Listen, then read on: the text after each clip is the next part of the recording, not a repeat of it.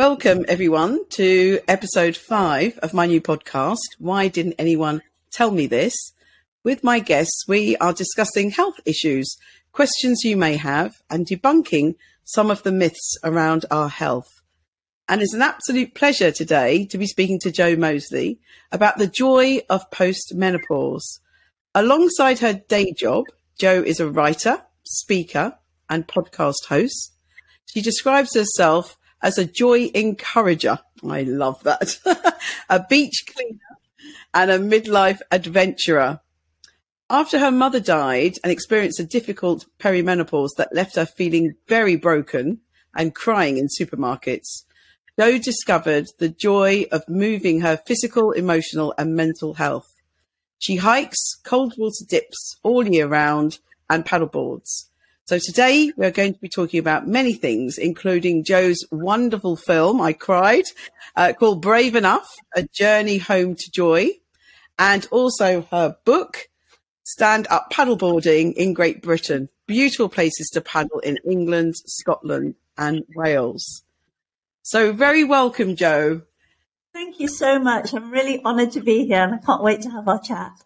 It's fabulous. It's going to be fabulous. You have had a really amazing life journey, and I know that things have really changed for you after your mum died. So please tell us more. Yeah, so thank you. So just before mum died, a few months before mum died, I found myself with my 2 sons in Tesco supermarket and just crying and crying and crying. And it wasn't the only supermarket I'd cried in, I have to admit, but it probably was the only one with my sons in tow. And they were sort of 16 and 13. And life was just incredibly overwhelming. Both mum and dad were going through chemotherapy. I was experiencing the symptoms of the perimenopause, but didn't even know what that meant. And I was just overwhelmed and I just didn't, couldn't stop crying, literally burst into tears. And I just said to the boys, I can't cope. I can't do this anymore. And I'm not sure what this meant other than I couldn't do life like this anymore. I was just sort of struggling. And I told a friend, because obviously mum and dad were going through chemotherapy. I didn't really want to tell them. So told a friend, she suggested exercise. She said, look, it might just help you sleep because I hadn't slept for months. And, if you don't sleep, you're just broken. Well, I am. And she gave me this very old indoor rowing machine. I started indoor rowing in my kitchen and within a couple of weeks I was sleeping and life just seemed to get so much better. Then when mum died at the end of that year, I sort of felt broken again, understandably. And then a few months later, on the 5th of May, 2014, I started a big rowing challenge for Macmillan Cancer Support and rowed 1 million metres, 2 half marathons and a marathon. So that's how it started. That is absolutely amazing. And you then moved on to paddleboarding, and that's been a real passion of yours. So why did you decide to go from rowing to paddleboarding? So I had injured myself. This was 2000. So jump forward to 2016. I went away for the weekend and I came home on crutches, and I'd hurt my knee. And so all that joy that I'd rediscovered sort of from 2014 to 2016, I'd gone back to swimming and bodyboarding and hiking and all those things. They just, were taken away from me for a while because of the knee injury. And so at the beginning of September 2016, I set myself a little challenge, like my knee was healing. And I said, right, exercise every day outside for 30 minutes. And I called it rain or shine 30. So whatever the weather, I was going to be outside for 30 minutes. And paddleboarding was a lesson I took as part of that challenge, because I knew that it'd be like a full body workout, but it wouldn't impact my knee and it would strengthen everything around my knee. And the minute I stood up, I just was like, wow, this is amazing. Never looked back since, really. That's amazing. And did you just teach yourself? Did you have some lessons for paddleboarding? Yeah, so I mean, back in 2016, I didn't really know anyone who paddleboarded. I had no idea about, what to do. So I took a lesson on Derwent Water with Lake District Paddleboarding, a lovely chap called Bo and another lady. We just sort of went around the lake a bit and then down a little river. And I always say that the minute I stood up on the paddleboard, I felt like a warrior, not a worrier. And that's how I feel every time. So I would always recommend people take lessons. and just, went from there, really. I was just hooked the minute I stood up. And I think one of the wonderful things about cold water swimming or paddleboarding is the beautiful scenery that you would miss if you weren't out on some water. You've really experienced that, and you've written that in your book. So, how do you feel about being out in nature? It just makes me feel so much better. Even just a sort of dog walk in a town and, a few trees, it just makes me feel better. It puts all those worries into perspective. It doesn't take the worries away. It just, my natural inclination is to worry. But it just puts them into perspective, and it gives me tools with which to address the things that I'm worried about or the things that I'm trying to, think through. So yeah, it just makes me feel a lot better. And this week I've heard one person on social media say that to tell a perimenopausal woman that she should go and exercise is not the right strategy. I certainly didn't agree with that. I think you're going to say you don't agree with that. But I think that if women haven't been exercising, as you found paddleboarding quite late, I found swimming open water swimming quite late. What would you say to that comment, that we shouldn't be encouraging perimenopausal women to exercise? I think if you take out the word exercise and just say move, we move. I find the word exercise quite distracting and quite, it's not, whereas I say move, I move. So I move my body, and I don't know of any research, and you're the expert, that says moving is bad for you.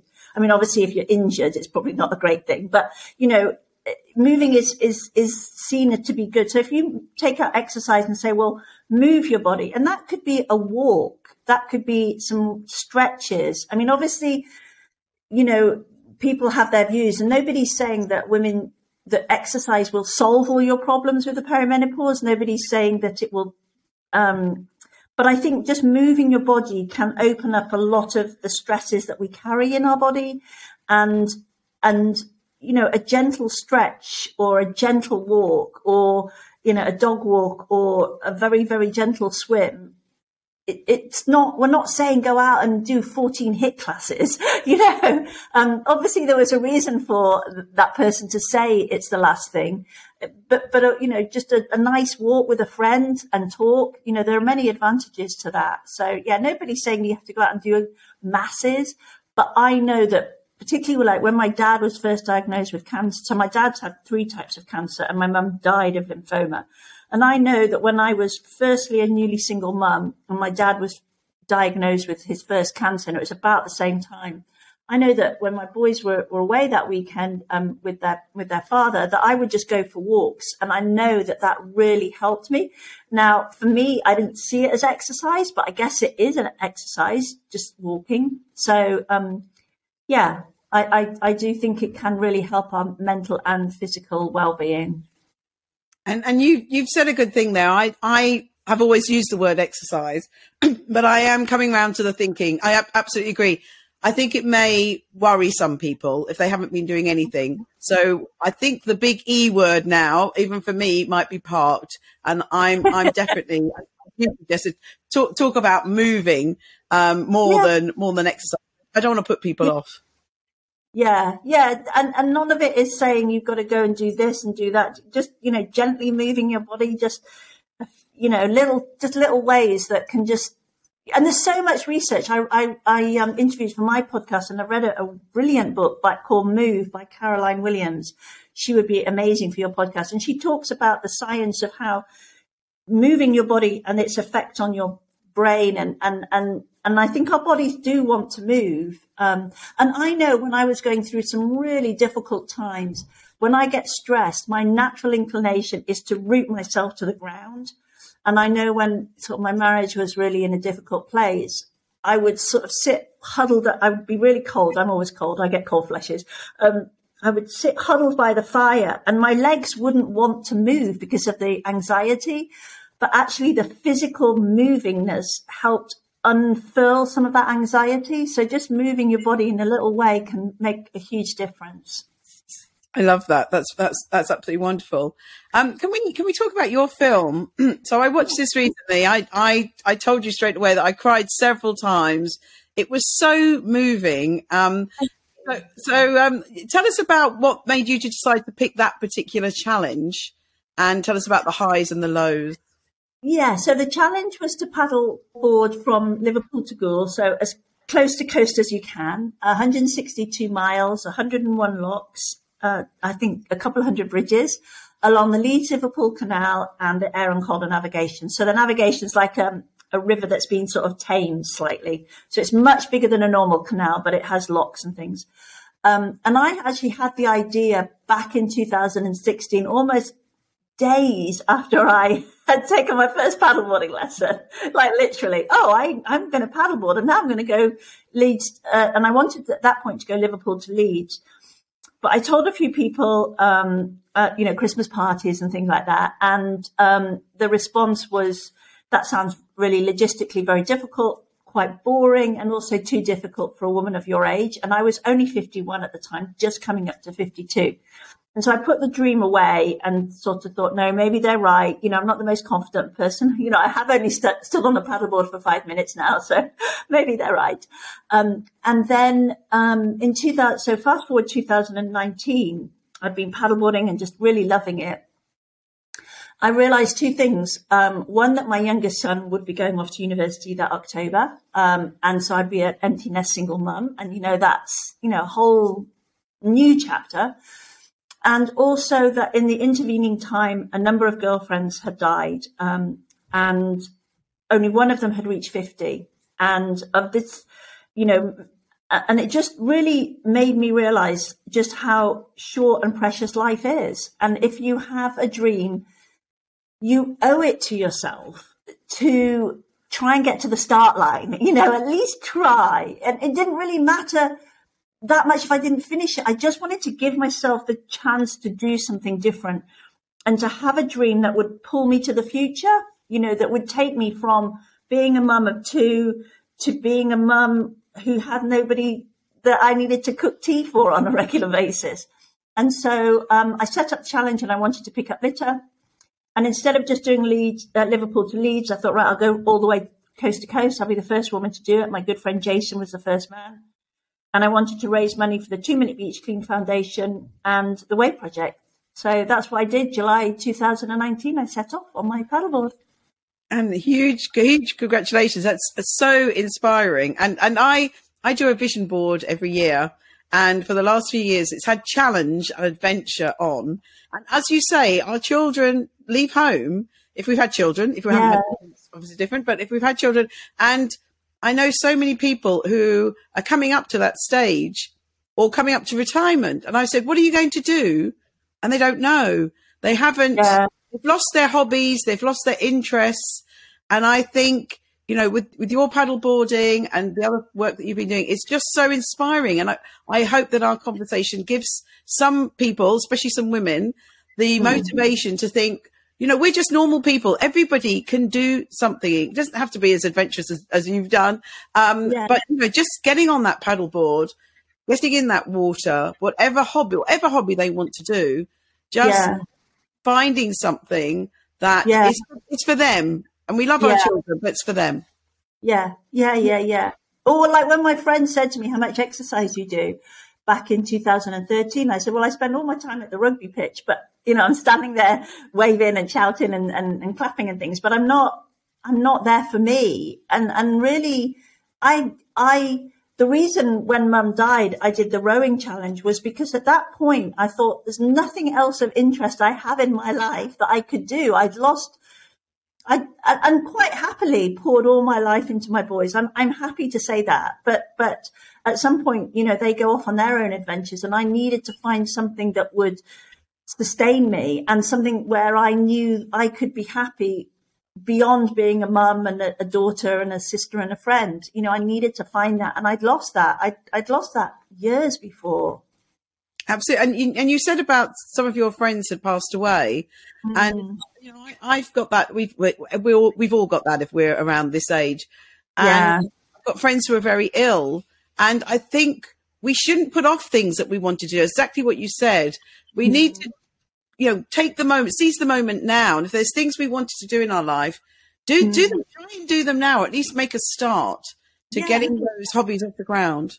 Yeah, just even if, so like you want to have a big challenge and it's, I waited until my youngest son was going off to uni. I didn't, I could have tried to do it, when he was doing his A-levels and things, but I waited until that summer. But the process of learning was all part of it. It wasn't just the day I arrived in Liverpool and set off. It was the months and years leading up to it were all part of that journey. Like you say, you want to live a camper van life. You start with a little thing years beforehand and then you build up, and it's all part of it. It's all part of that journey. It doesn't have to be the big stuff. It's just that little stuff. So now if I'm doing something, I think, well, it's all part of I want to do a really big hike at some point. So I'll be 60 next year. I want to do a really big hike. So when I go out for a little walk, it's like training for that big hike. It's still part of that big adventure, even though, it's just round the block with the dog. Well, I did the mighty hike for Macmillan Cancer Research last year, which was supposed to be 26 miles, but my Strava definitely said 28 miles. But yes, that was the first time I'd ever done something like that. I'm doing 2 walks this year, but it's just wonderful to do. It really is. Tell us a little bit more about the 2 charities. You briefly mentioned them. Yeah, so the WAVE project is a surf therapy charity, and it takes children and young adults who have mental health issues or maybe carers, who are carers, and it takes them surfing. And it's not about being the best surfer. It's about giving them the chance to know that, there are people who have their back, that there is a place that they can feel free, that they can talk about their mental well-being, or just not even talk about it, just know that somebody knows and is trying to support them. And it's the first program using surfing that was authorized and sort of given whatever, authorization by the NHS, that sort of like recognized, that's the word, the first surf therapy program in the world that was recognized by a National Health Service. So it's really well respected. They have places around the country. I went to one after I did my challenge, and it was just so lovely seeing this young lad, in the waves, and knowing that there were adults there that just had his back. It was amazing. And the other charity is the 2 Minute Beach Clean Foundation, and I'm now an ambassador for them, which is really lovely. And that just encourages us to take 2 minutes each day, wherever we are, on a beach, in a park, on a street. When I come to London, it's a bit like, oh, where do I start? I kind of think, I'm a bit of a country bumpkin. And just take 2 minutes each day to pick up litter wherever we are, because a lot of the litter that ends up in our oceans, starts on our inland waterways. So that's what I did. And I picked up litter along the way and showed people sort of what we found, and just encourage in a really gentle, kind, embracing community way, to be sort of earth activists really, but in a lovely, embracing way. Well, I thought about you the weekend. I was in the Peak District and we were swimming at a lake, a little bit of trespassing, I think. But there was an old can of Coke there that it wasn't even really red anymore. It was sort of a dull pink.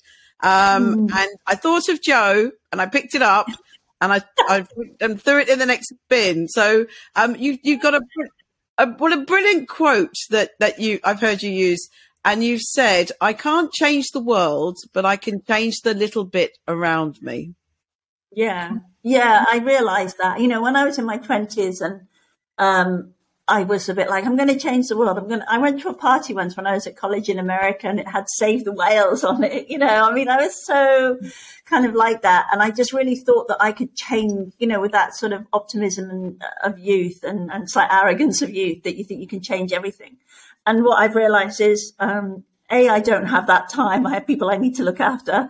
But also, I can't change the world, but I can definitely change this bit around me. I can pick up this litter. I can be, kind to this person. I can make that difference here. And by sharing that and I'd rather have 100 people doing their little bit imperfectly than try and pretend that I can do everything perfectly on my own. So yeah, I use that I can't change the world, but I can change this little bit around me. And if we all try to do that, that would make a difference. Obviously, there are bigger issues and corporations need to, play their part. But for me, that's something I can control when it all seems uncontrollable. I really love it. It's great. Now, how can people watch your film? So it's available to rent or buy on Vimeo. So if you put Vimeo Brave Enough, A Journey Home to Joy, or if they want to find me on Instagram at Joe Moseley, I can send them the link so they can rent it for 2 days or buy it and then watch it as many times as they want. So we didn't have any funding for the film. So we're just trying to recoup some of the huge costs that it takes to make a film. I hadn't realized how much it would be.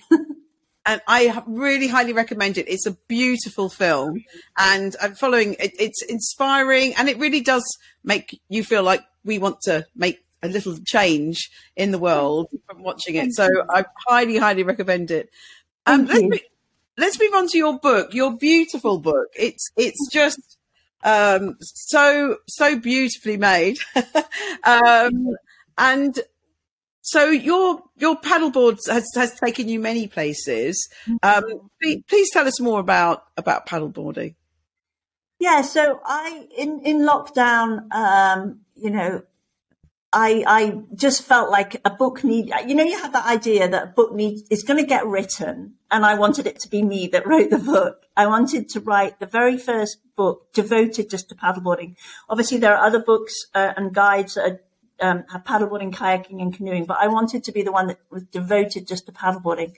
So I pitched the book, and then we were in lockdown. And then in May 2021, after I'd had a COVID injection, I thought, right, I can start traveling. And so I just basically went with my paddleboard around the country, met amazing people, went to over 30 places, and paddleboarded in some extraordinary places on the coast, inland, rivers, lakes, lochs, canals, estuaries, salt marshes, docks, harbours, and just met amazing paddleboarders, and also went to beautiful places and write about that experience, and then give all the logistical details of where to go and how to get in and how much it costs and your licenses and safety. It is a really, it's interesting because it was about this time last year I was doing the edits, and then when the publishers actually sent me the first, what it would look like, the galley sort of thing. And I'd lived with this book for a year. Even I went, wow, that looks beautiful. Even I felt like that. So I was just very grateful that how they put it together so beautifully, Vertebrate Publishing, how they put it together so beautifully. And it's had an amazing response. It's gone to reprint, and really just very grateful for that opportunity. I will certainly be testing out some of the places. I've been a bit safe and often go to the same place, and I haven't been as bold as you. I haven't paddleboarded on the sea yet, but I have to do it. I have to do it. This might be an impossible question, but do you have a favourite place to paddleboard? I guess I do, because I was just asked for another book. A friend of mine, Liv Bolton, she just asked me for her book where my favourite place would be, and I don't think it would be wrong to say this, because it's where I grew up, where I would go for my family holidays as a child, and it's a place called Runswick Bay, near Whitby. So I don't think I'm being mean to the other beautiful places, because it's got such a personal, sentimental place. It's such, I put on my Instagram this week, I played in these waves when I was a little girl, and I'm still on those waves now at 58. And that is just such a huge privilege to know an area really well. Every time you go on the sea, it's different. And every time, you go with great respect and you check the tides and all that stuff. I'd never take it for granted, but I know it quite well. I know I can, like my dad said, the beach has shifted, and we'd noticed the beach had changed after some tides, and there was more rocks here, and that you wouldn't, there's a bit in the book where I say, look, you might be tempted to launch there, but don't, because the beach is very steep. And so I kind of know this beach and this bay really well. And so that would be my favorite. Yes. Because it's got such a sentimental attraction to me. There's a lot of very happy memories there. That's really beautiful. And you've touched on this just now. Safety is really paramount, and with paddleboarding, it can be dangerous. So you've really given important safety tips in your book You've spoken to some excellent experts who have advised you about more safety tips, such as Mike Tipton, who I'm pleasure of doing some work with. He's one of my heroes. We're doing some work on reproductive health and cold water swimming. He's such a knowledgeable person. So, it's amazing! Wow, how interesting! Wow. He is. There'll be more about this year, but it's a pleasure to have a meeting with Mike every couple of weeks. But safety is important, and I think some people, especially. We're going to talk about the menopause now, but I think some women might be scared and might think, oh, they're not strong enough to do paddleboarding and it's too difficult. But I mean, one thing as we age is that our balance goes, and I'm sure anyone with elderly parents know the big worry is that they fall. And something paddleboarding, it's such good exercise for the menopausal woman.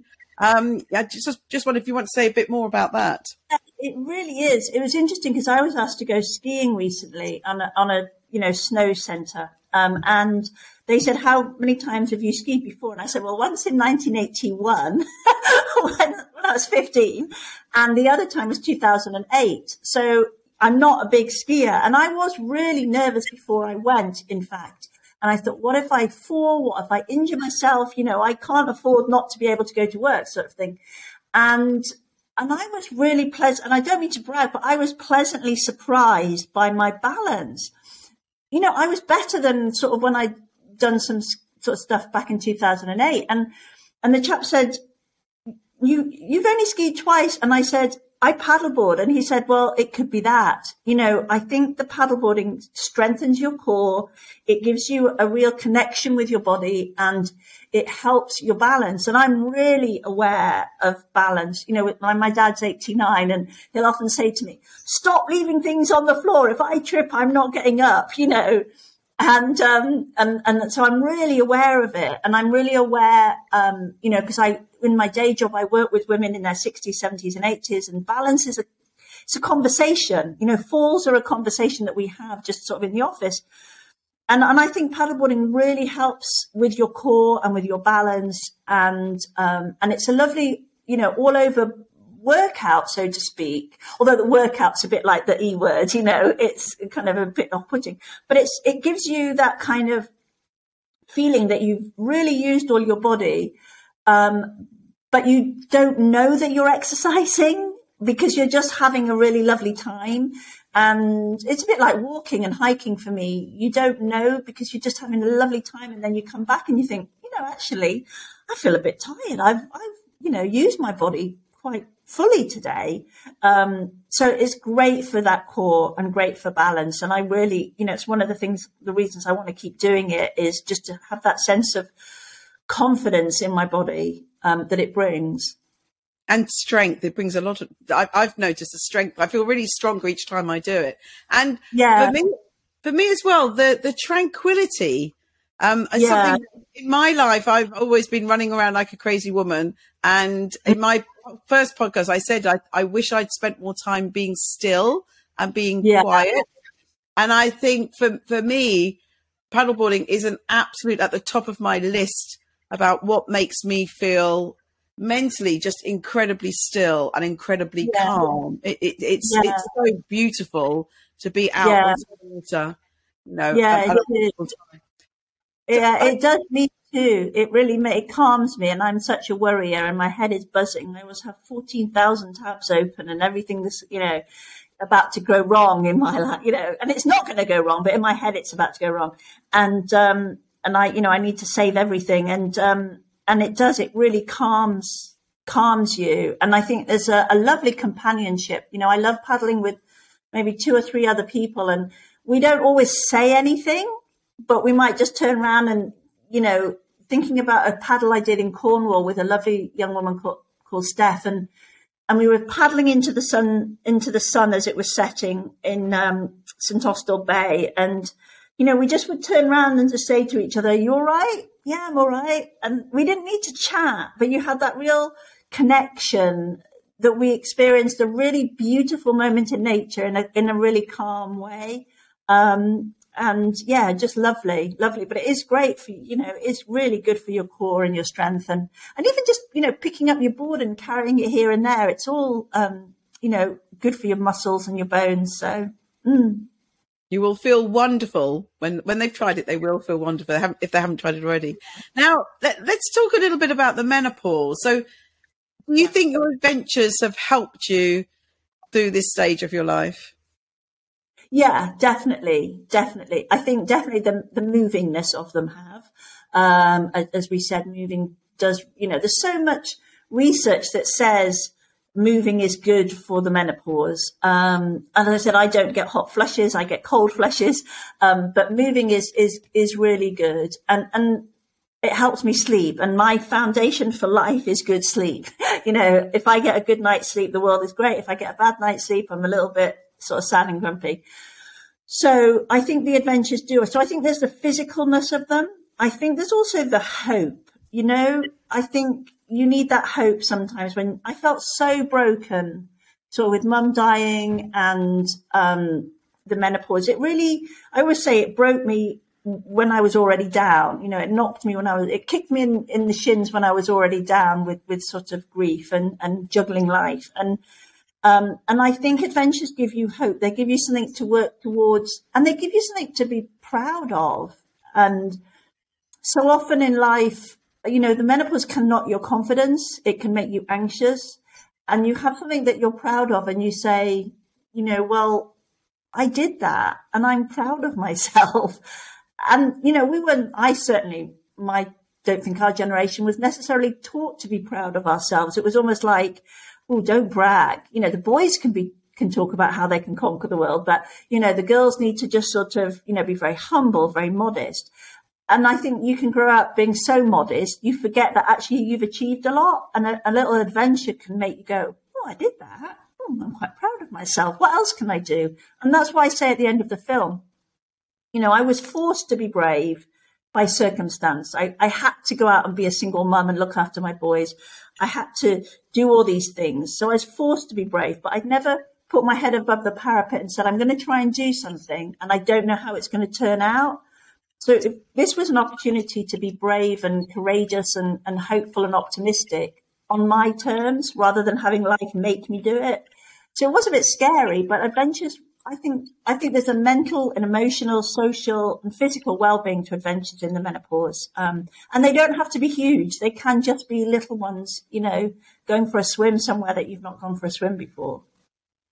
And I take your point about feeling that you're sort of bragging about doing your adventures, but I think there is a movement now for women to motivate each other and let them know that, by talking about their challenge or what they've been doing, it will motivate other women and give them a bit of encouragement. So I put a lot about any movement, I won't say the E word, but movement that I've been doing. And then I sometimes think, are people just thinking, oh, she's just bragging again that she's had time to go to a aerobics class or something. But then I see a woman that says, oh, you've given me the urge now to go for a walk or go and do body pump or whatever. And that's it. I've ticked the box. If one person has learned from that.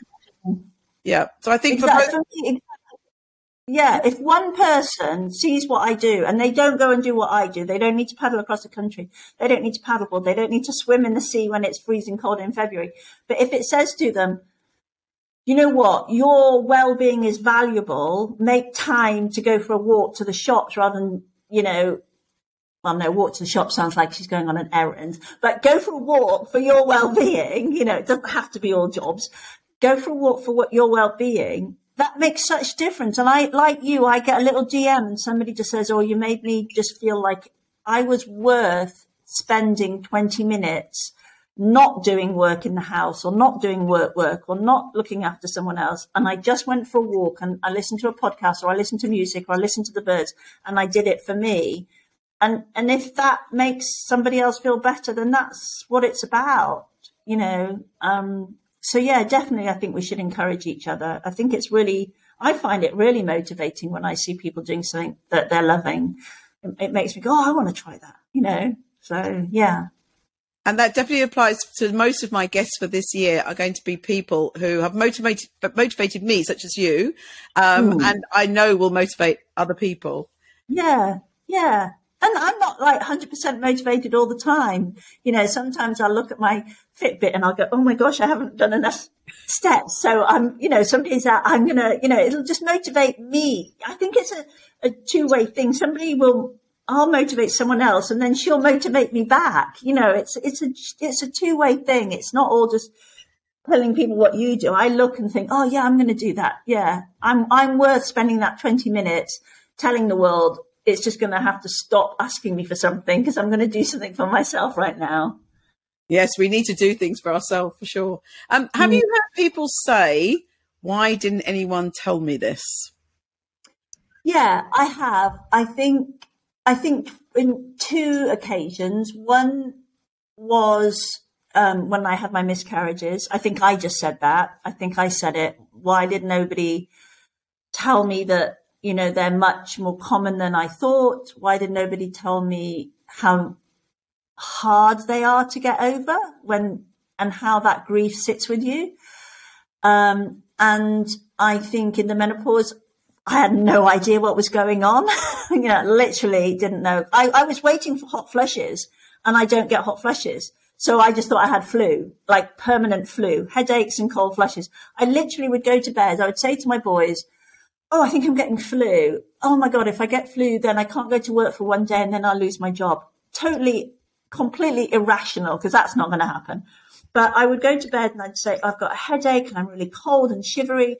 I think I'm getting flu. I'll go to bed early and, hopefully I'll be okay. And then the next morning I'd be fine. And I'd be like, that was like an 8-hour flu. How did that happen? And now what I realized that was for 2 years, I was getting cold flushes and headaches. And it wasn't flu. It was just part of the perimenopause. So I wish, how, numpty can you be? But I wish that I'd understood what 10 years ago, there wasn't the discussion that there is today. There's so much information. So miscarriages, menopause, but also I wish somebody had said that the post-menopause years could be fun. That things would settle down. Because I didn't know that they would settle down. I thought I was going to have itchy skin for the rest of my life and my twitchy eye. I still get tinnitus when I get anxious. But how for me, my body would ache, massively ache, all my joints. And I thought, how am I going to live like this for the rest of my life? this is just going to be awful. But that eases. Even, the cold sweats I don't get really now. The night sweats, the heart palpitations, a lot of them have really just eased through post-menopause. And I just wish somebody would tell me. It's so great that we talk about the menopause. It's so great. And I wish I'd had that 10 years ago. But I also think we have to open the conversation to the positive too, that there are women who are post-menopausal living good lives. And I work with many of them in my day job, and I want to be like them. I want to be rushing around when I'm 80 doing stuff. So 3 times: miscarriage, menopause, and post-menopause. That's fabulous. That's very kind of preachy. No. I think in my work, I'm really working on reproductive health education, and I think it's really important. Whenever I go into schools, I always talk about miscarriage because, as you say, we only find out how common a miscarriage is when we've had one. And that is the wrong time. Everyone should know in advance. Everyone going through the perimenopause should know what the symptom possible. We're all individual, possible things they might get. And then absolutely, us two are not alone. There's a growing number of postmenopausal women now who are shouting from the rooftops that we feel fantastic. And I think it's important because it's not fair to the younger women to just tell them about the doom and gloom of the transition, and that actually you hopefully will have the best time of your life post-menopause when your menstrual cycle stops and the hormones raging around your body stop. And yes, don't worry about those aches and pains. They should go down.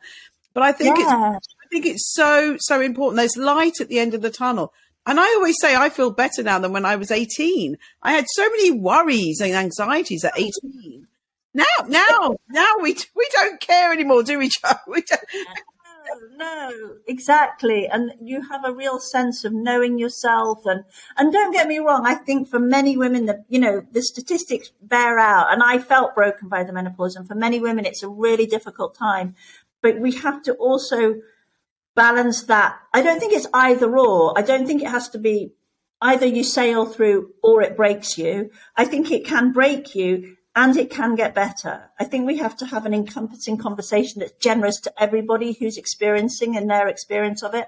I am not in any way dismissing how unbelievably hard it is and how broken I felt. I wouldn't have been crying in supermarkets if it was a breeze.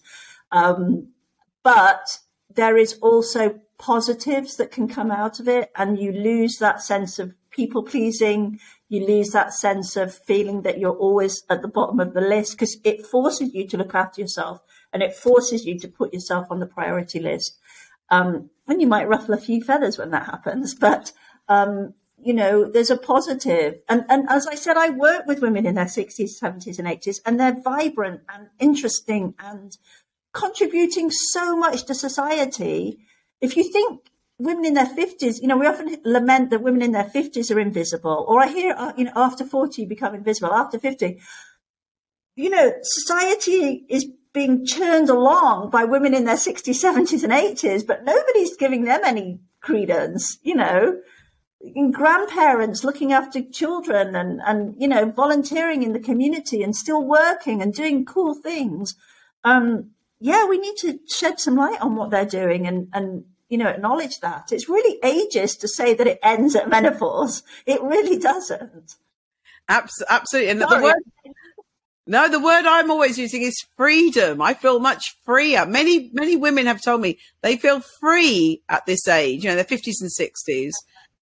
Now, so I wanted to ask you, you are incredibly motivating, and that's why I wanted you to be my guest, because I know that so many people will be motivated by your words.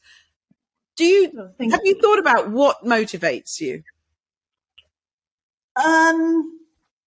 What motivates me? I just want to have a good night's sleep, and I want to feel good. And I know that I have moments of feeling like a warrior on my paddleboard, or jumping in the waves, or like last year I was invited to go to Madeira and I hadn't checked the itinerary. I did not realize that the walks I would be going on in the Levadas were at such high altitude, and I'm scared of heights. And I had to change that story about myself, because I had to go on these walks along the cliff, and I could only get to the other side by walking at altitude and looking down and being really scared, but carrying on walking anyway. And so I think it's it's these moments I've experienced where I do feel brave, or I do feel strong, or I do feel courageous. And I set those to the moments in my life when I didn't dare walk from the lounge to the kitchen because I was so rooted in anxiety or sadness. And I think I want to embrace the woman I was, and how anxious about life and how worried about life she was and how overwhelmed by life she was. But I want to honor her by doing those cool things where I can feel warrior-like, and just keep, not every day. I don't expect my life to feel like I'm a warrior every day, but to know that I can feel that, and just to keep recreating moments where I feel like that, almost to honor that really, really sad woman I was for a while. So yeah, that's what motivates me. And I'm so not interested in what other people think of what I do. It's a really internally driven.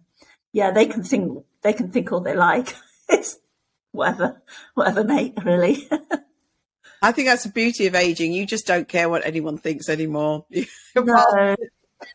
No, I can't wait till I'm 70 and 80. And then you're just like, what, there's such a real freedom, so some of the women are just like, yeah, whatever. And what makes you happy, and where is your happy place? I would say my happy place is in the sea. I love water. I love canals. I love rivers, but obviously I wouldn't swim in the canal. I love being in the sea, on the sea, under the sea. I think just those moments of just feeling just joyful and whole. And, I often hear things too on Instagram. You want to be your best version of yourself.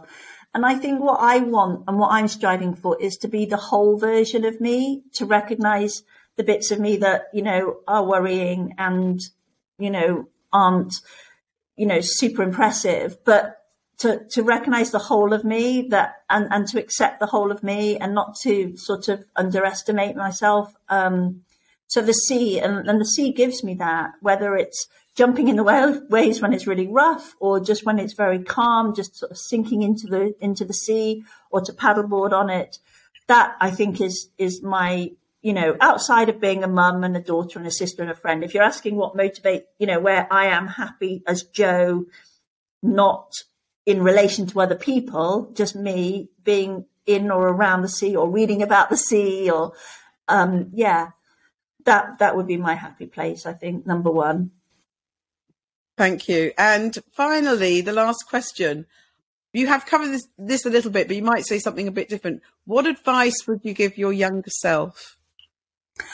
So I would say to her, find the moving that you enjoy and just keep at it and don't get distracted by words like fitness and exercise and sport and competition and weight loss and all that stuff. Just find the thing that you do now. Because I'm throwing myself in the sea and I've just bought a skipping rope. And I did all those things when I was a little girl and I didn't call them exercise. I just called them having fun.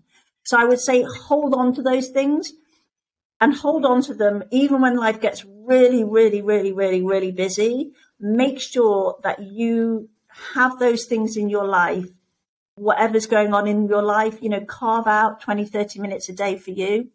And I would also say, look after your teeth and your bones because I didn't look after my teeth and I'm reaping the rewards.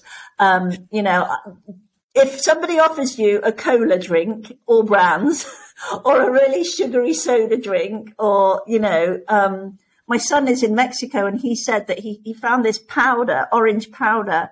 He said, is this what you used to drink when you were little? And I was like, yes. It was just like pure orange sugar. And I would just scoop it into my mouth.